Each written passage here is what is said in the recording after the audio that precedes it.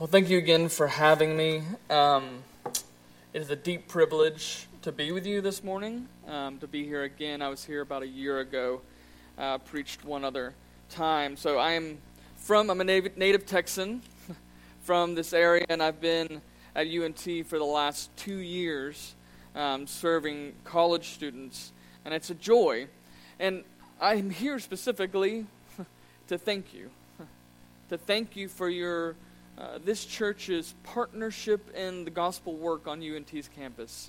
Your church financially supports the work that we do there, and God is at work. He's meeting people, students, where they're at, and showing them the goodness and the glories of the gospel. And it's my privilege to have a church like y'all's church that come alongside us, financially, prayerfully supporting us, and to be able to come back and to thank you. Thank you so much for that. It's such a gift. If you want to talk to me more about what's going on at RUF, I'll be out there afterwards. There's also a sign-up sheet where you can sign up for emails to get regular updates as to what's happening. There's some pins and stickers and a little pamphlet as well, if you're interested in those things. But we're going to read from Psalm 27 this morning and hear what God has to say to us. So join me as I read Psalm 27. It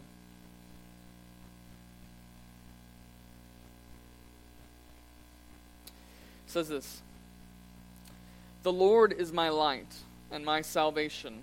Whom shall I fear? The Lord is the stronghold of my life.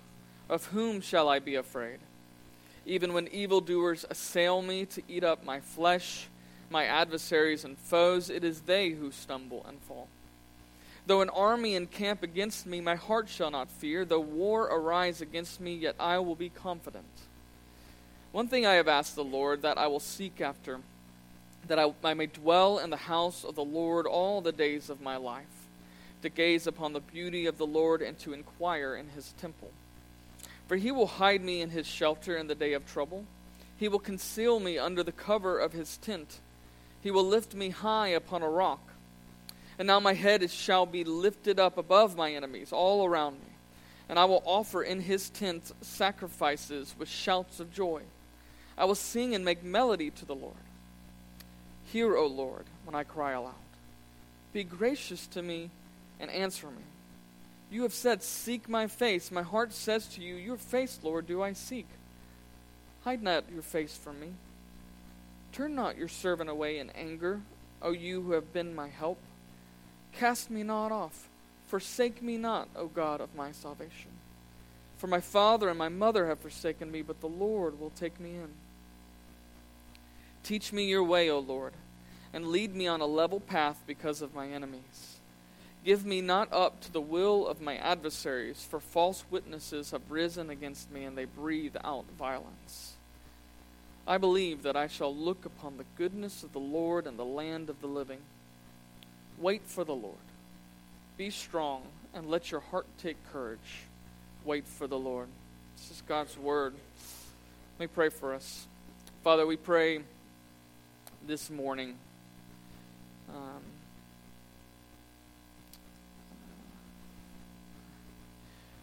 that we would have confidence in your word.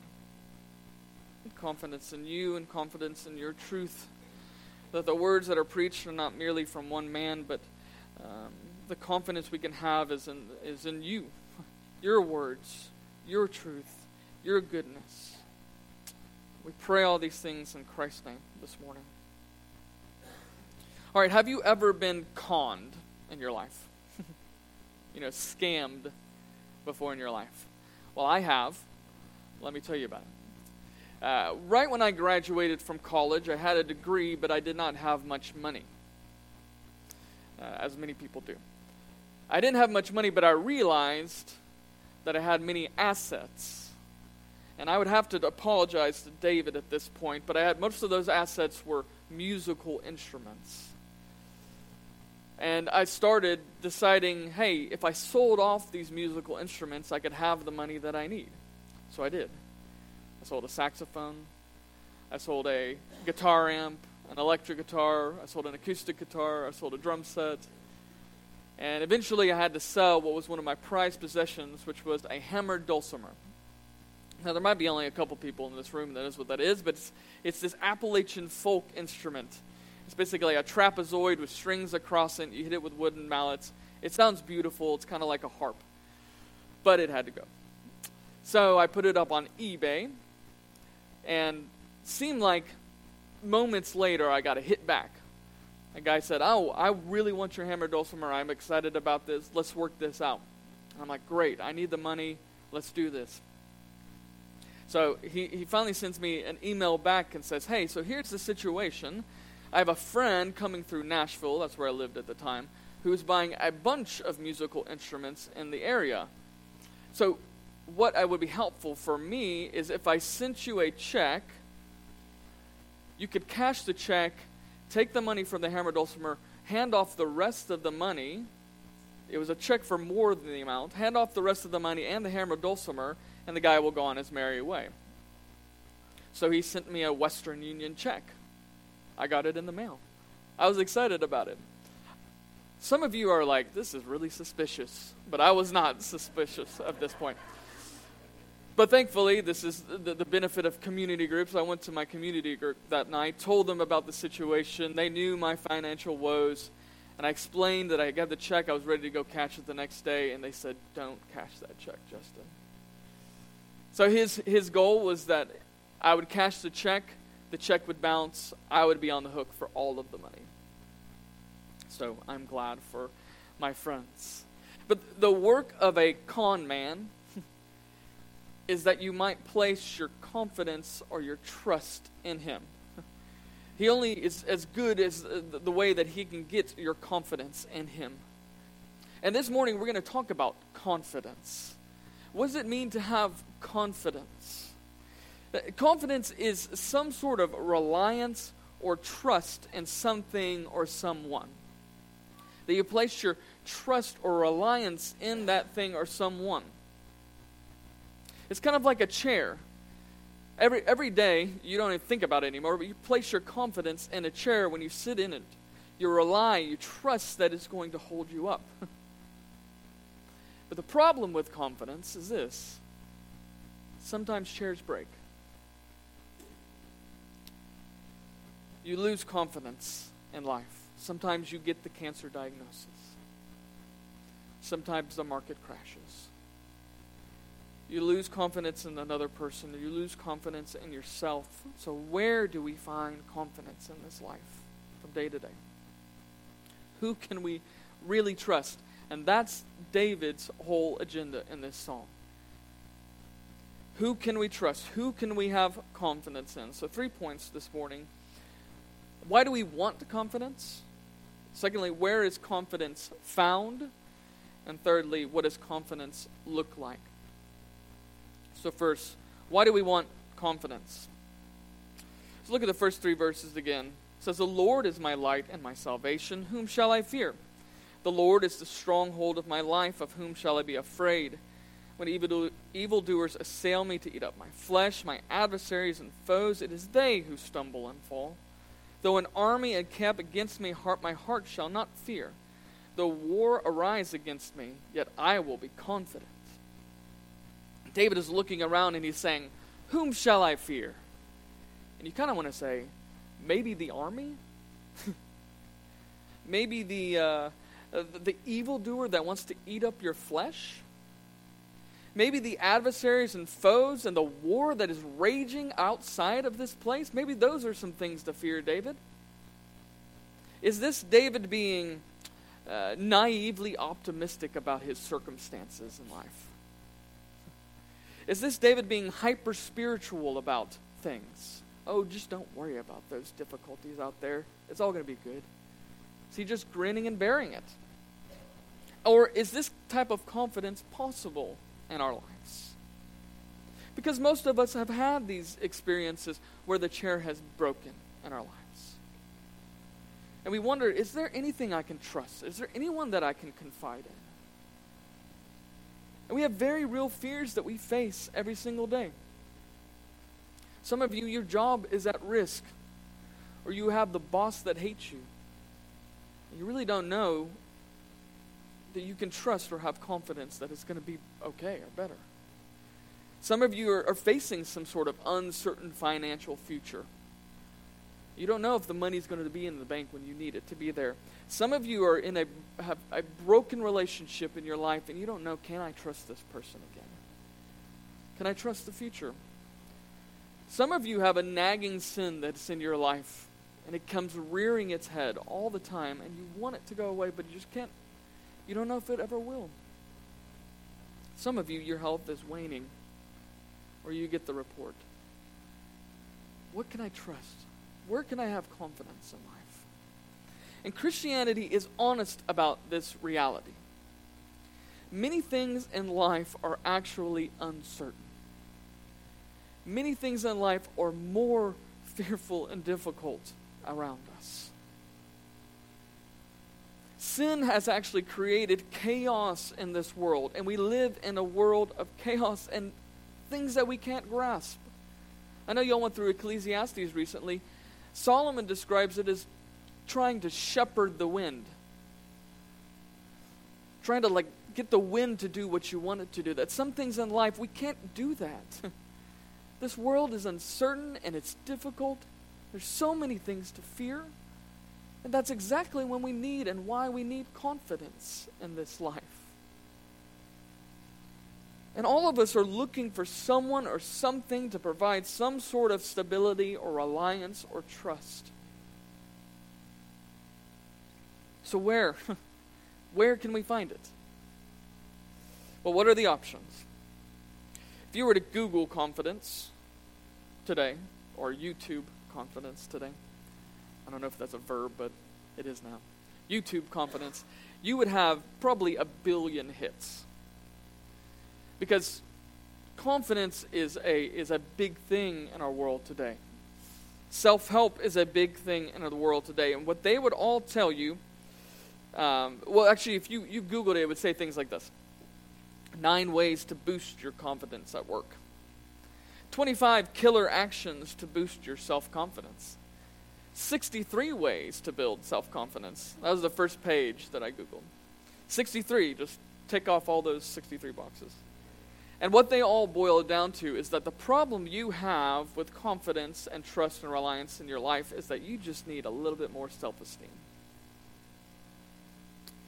You just need a little bit more self-confidence. Actually, what you need to do is to trust and rely and believe in yourself. That what we need to be able to make it and face these problems is just a little bit more affirmation.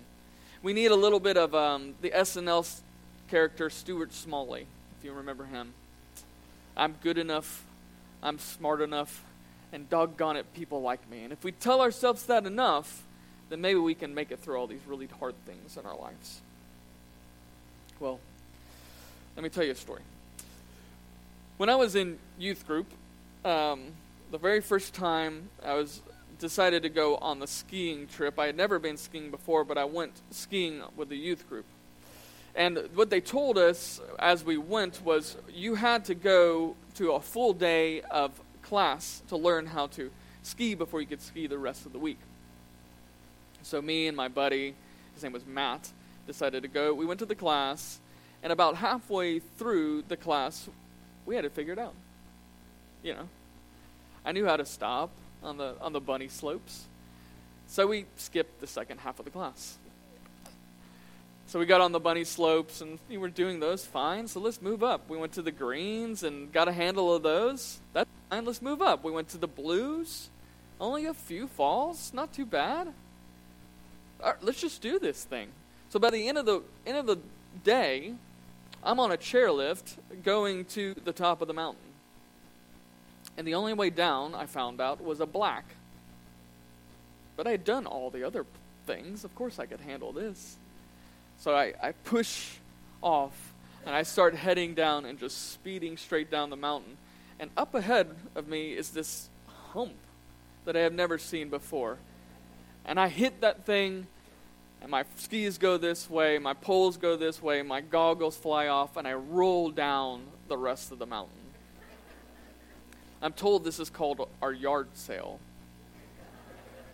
So All of my confidence built up. Pride goes before the fall, as they say. G.K. Chesterton puts it this way. He says, complete self-confidence is not merely a sin. Complete self-confidence is a weakness. It is unwise at best, and we know that it can't cut it. But secondly, I would say it's more than that. Complete self-confidence is a denial of God's sovereign rule in our lives. It's thinking that we can do it. We will make it happen. We have to make it happen. And yet James warns us of this. Listen to what James says. James 4, come now, you who say, today or tomorrow we will go into such and such a town and spend a year there and trade and make a profit. Yet you do not know what tomorrow will bring. What is your life? For you are a mist that appears for a little time and then vanishes. Instead, you ought to say, if the Lord wills, we will live and do this or that.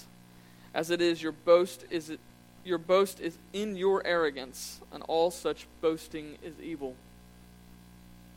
Our confidence cannot be in ourself. Our self-confidence is not in ourself. It is arrogance before our God. So how do we think of ourselves properly? How do we consider ourselves before God? Well, we have to do what David does, and what Dr. Martin Lloyd-Jones always tells us to do is to start with God. We have very real needs. But one pastor says, if we start with our legitimate needs, we will find illegitimate means to meet those needs. Rather, we have to start with God. And look again, what does David do? Verse 1 again.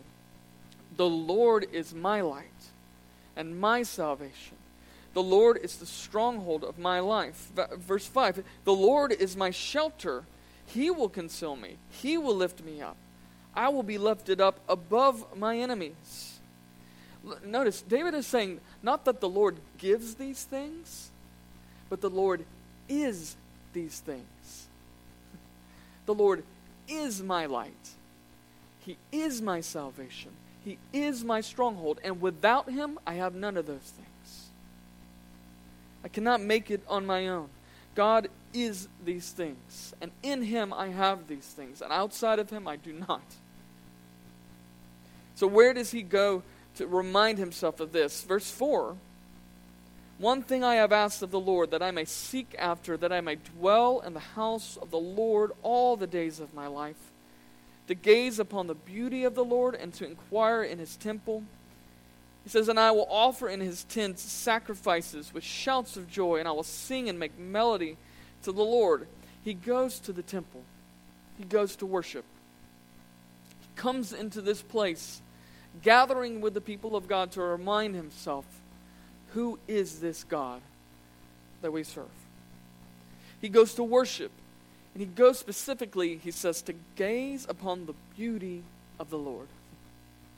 To meditate and to wonder and to gaze upon the beauty of the Lord. Why is this important? Because when you're taken up with something beautiful, whether that's a picture or a scene or music, you forget about yourself. You become preoccupied with that thing. You're transfixed. You're brought into it. Like a beautiful sunset. Or the Grand Canyon, you become lost in it. I remember when my wife and I went to the Grand Canyon, it was freezing outside. But as soon as we looked into the vastness of the Grand Canyon, you forgot about the fact that it was freezing. You were just taken up by the beauty of it. And what this does is it actually humbles us. It reminds us how small we are. And this is what David says in Psalm 8. When I look at your heavens, the work of your fingers, the moon and the stars which you have set in place, what is man that you are mindful of him? And the Son of Man that you care for him? We turn outward. We turn away from ourselves. We place our confidence not in ourselves but in God, and we say, how great is our God? He created all of these things. And yet, I still think some of us have been disappointed or frustrated in God. And you might still say to me, all that glitters is not gold, Justin. How can I know for sure? How can I know for sure that he's not going to pull the rug out from me? How do I know that God is not a con man? What is this based on? Well, we see David wrestling with this actually in this psalm. He has all these grand proclamations about how we will not fear. He's trusting in God. And then verse 7, he turns to a prayer directly to God. Hear, O Lord, when I cry out. Be gracious to me and answer me. You have said, seek my face. My heart says to you, your face, Lord, do I seek. He cries out to God and he says, God, don't con me. Don't forsake me. I am placing my trust in you. How do we know that he won't? We have to turn our gaze again to the beauty and the wonders of the cross. I mean, listen to these words. David says, turn not your servant away in anger. But what do we know about the cross? The wrath of God was poured out on Jesus so that he would no longer be angry at us. So his wrath was not poured out on us. Listen again. He says, cast me not off. We know that Jesus was cast off. He was taken outside of the city and killed so that we would never be cast off. He says, forsake me not. But Jesus on the cross says, my God, why have you forsaken me? Why have you forsaken me? So that we would never be forsaken. The sins that we have committed, our lack of trust and confidence in him, deserve punishment, and yet Christ willingly takes it in our place. Lovingly goes to the cross for us, that we might have confidence in the love of the Father for us. He is the beauty that we gaze at and that we wonder at again and again and again, and that we know for sure, for certain, with complete confidence that our God is for us. 1 Corinthians 1 says this, and because of God you are in Christ Jesus, who has become to us wisdom from God, righteousness and sanctification and redemption, so that, as it is written, let the one who boasts boast in the Lord. Not confidence in myself, but confidence and boasting in the Lord. So that when you're not good enough, Christ is my righteousness. When you're not smart enough, Christ is my wisdom. I'm not good enough, but God has loved me and given himself for me in Christ. And in that, I can have confidence in the midst of the chaos. Listen to Samuel Rutherford. I love this quote. Oh, what a fair one. What an only one. What an excellent, lovely, ravishing one is Jesus. Put the beauty of 10,000 worlds of paradises, like the Garden of Eden, in one. Put all trees, all flowers, all smells, all colors, all tastes, all joys, all sweetness, all loveliness in one. Oh, what a fair and excellent thing that would be, and yet it would be less to that fair and dearest, well-beloved Christ than one drop of rain to the whole seas, rivers, lakes, and fountains of 10,000 earths. Oh, but Christ is heaven and earth's wonder. Saying the water of 10,000 earths does not compare, it's not a drop to the beauties and the wonder that we find in Jesus and the confidence we can have in God's love for us. This should give us confidence in the midst of the storms. That God is for us. What does this look like then? If you know that your value, your worth, your beauty, your reputation, even your future is tied to Christ, nothing can shake you. Your reputation is hidden in Him. You are God's beloved, and nothing can take that away from you. You are in Christ. What this does is it simultaneously humbles you. Why would such a one die for me? But it also raises you up. Listen to what Keller says. The Christian gospel is that I am so flawed that Jesus had to die for me. Yet I am so loved and valued that Jesus was glad to die for me. This leads to deep humility and deep confidence at the same time. It undermines both swaggering and sniveling. I cannot feel superior to anyone, and yet I have nothing to prove to anyone. I do not think more of myself nor less of myself. Instead, I think of myself less. You don't have to prove yourself, your value to anyone, because your value has been proven by the love of God. Your worth. It also allows you to not take yourself so seriously. You're not crushed when you're criticized. You're not crushed when you are treated unfairly. You're not crushed when you continue to struggle with that same sin. Look, it's not too big for God to forgive. It is not that big a deal that God couldn't forgive it. He has in Christ. Martin Luther used to say this. One of my favorite things about Martin Luther is he always got in, yelling battles with the devil. But he would say this. He said, if the devil comes to you and says, you are worthless, look at what you have done. God shouldn't love you. Look at these things that you've done. You're worthless. He says, you say to the devil, actually, you don't know the half of it. I am that bad and worse. You don't know my heart. But you have no say with me. You have to take that up with Jesus, who is on the throne, who gave himself and died for me. That's the only place you can take this.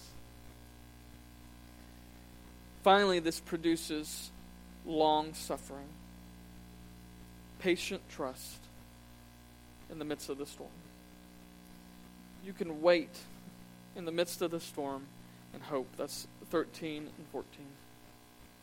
I believe that I shall look upon the goodness of the Lord in the land of the living. Wait for the Lord. Be strong, and let your heart take courage. Wait for the Lord.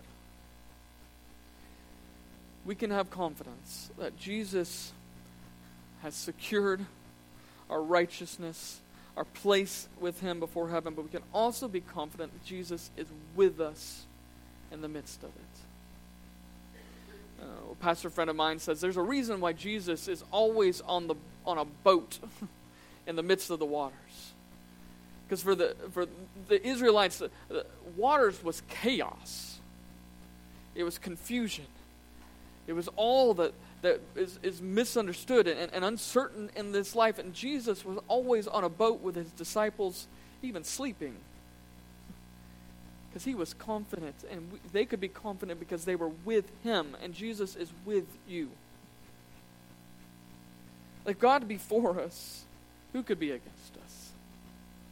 Or the psalm says, even if the mountains melt and the earth fades away, my confidence is in God. The Lord of hosts is with us. The God of Jacob is our fortress. So we can trust and obey, and we can leave the results to God. I hope this is a breath of fresh air in the midst of chaos, in the midst of struggle, in the midst of brokenness and cancer.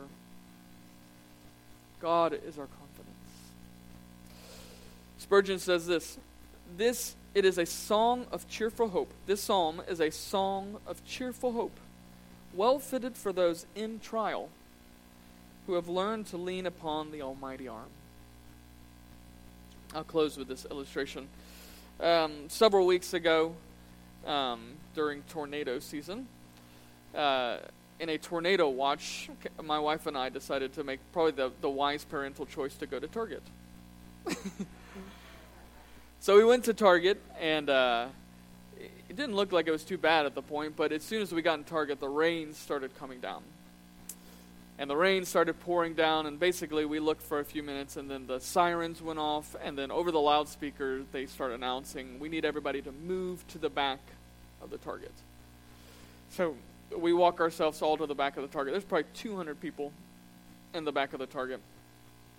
And you can hear the rain pouring on the roof and the storms surrounding us and just the frightful nature of everything that's going on around us. And even Catherine and I are a little bit nervous about what's the situation here? But my little daughter, who's 16 months old, you would have had, if you looked at her playing on the floor, you would have known that there was a tornado going on around us. She was confident because she was with her mom and her dad, and trusting that they were for her. And we can trust and know that we are with God in the midst of the storms, even as they are loud and scary coming around us. God is with us in the midst of these things. God is our confidence, and we can put our trust in Him.